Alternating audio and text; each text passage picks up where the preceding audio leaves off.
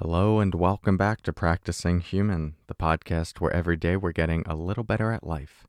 I'm your host, Corey Mascara, and in today's episode, we're going to talk about perfection. More to come on that in a moment. First, let's settle in together with the sound of the bells.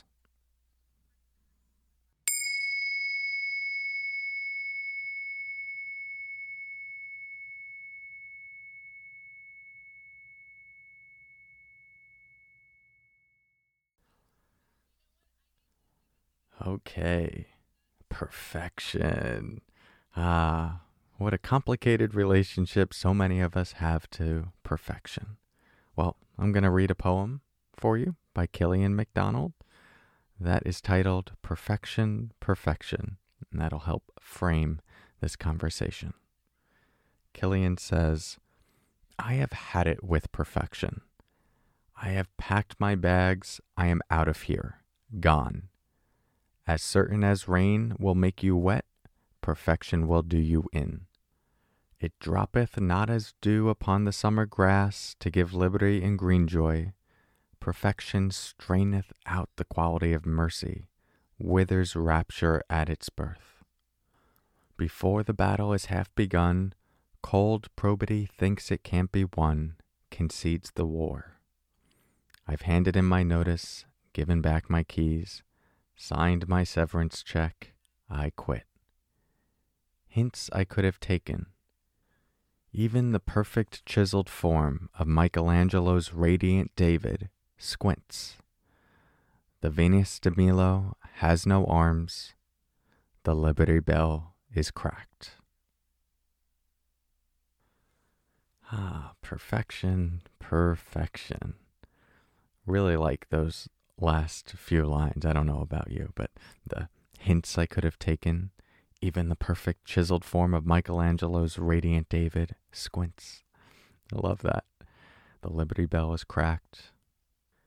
And I love how this poem arrives at those sentiments. It's like an exhaustion from trying to uphold perfection, trying to, organize life in a particular way, control things, constantly be striving.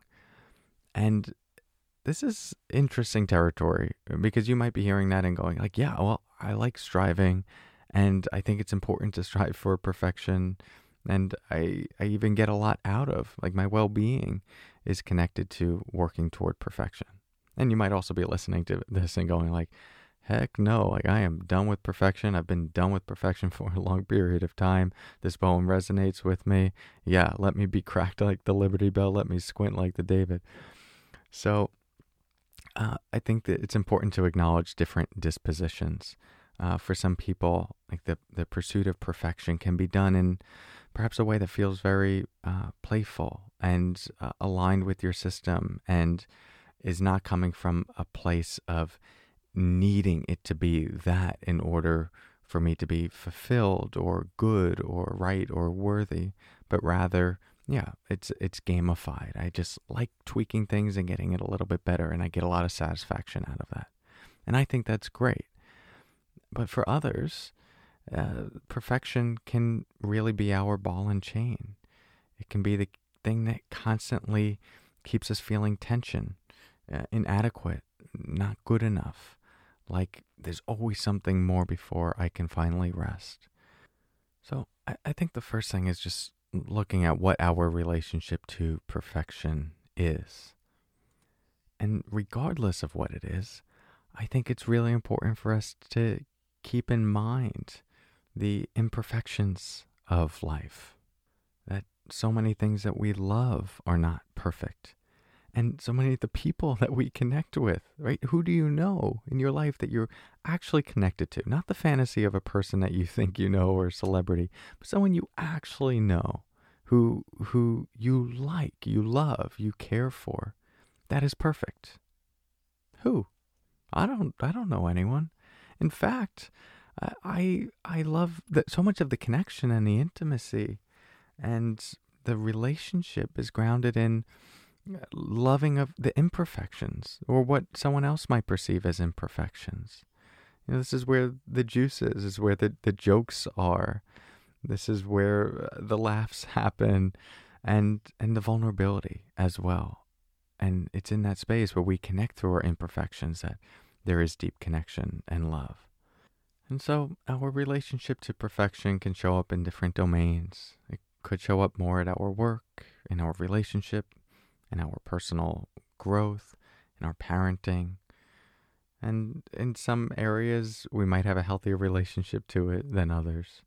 But the main takeaway I hope for this episode is that you can explore your relationship to perfection. And if it is exhausting you, maybe cut yourself some slack and recognize that so much of the goodness of life and you, humans and things and the world at large is through those imperfections. So thank you for being perfectly imperfect.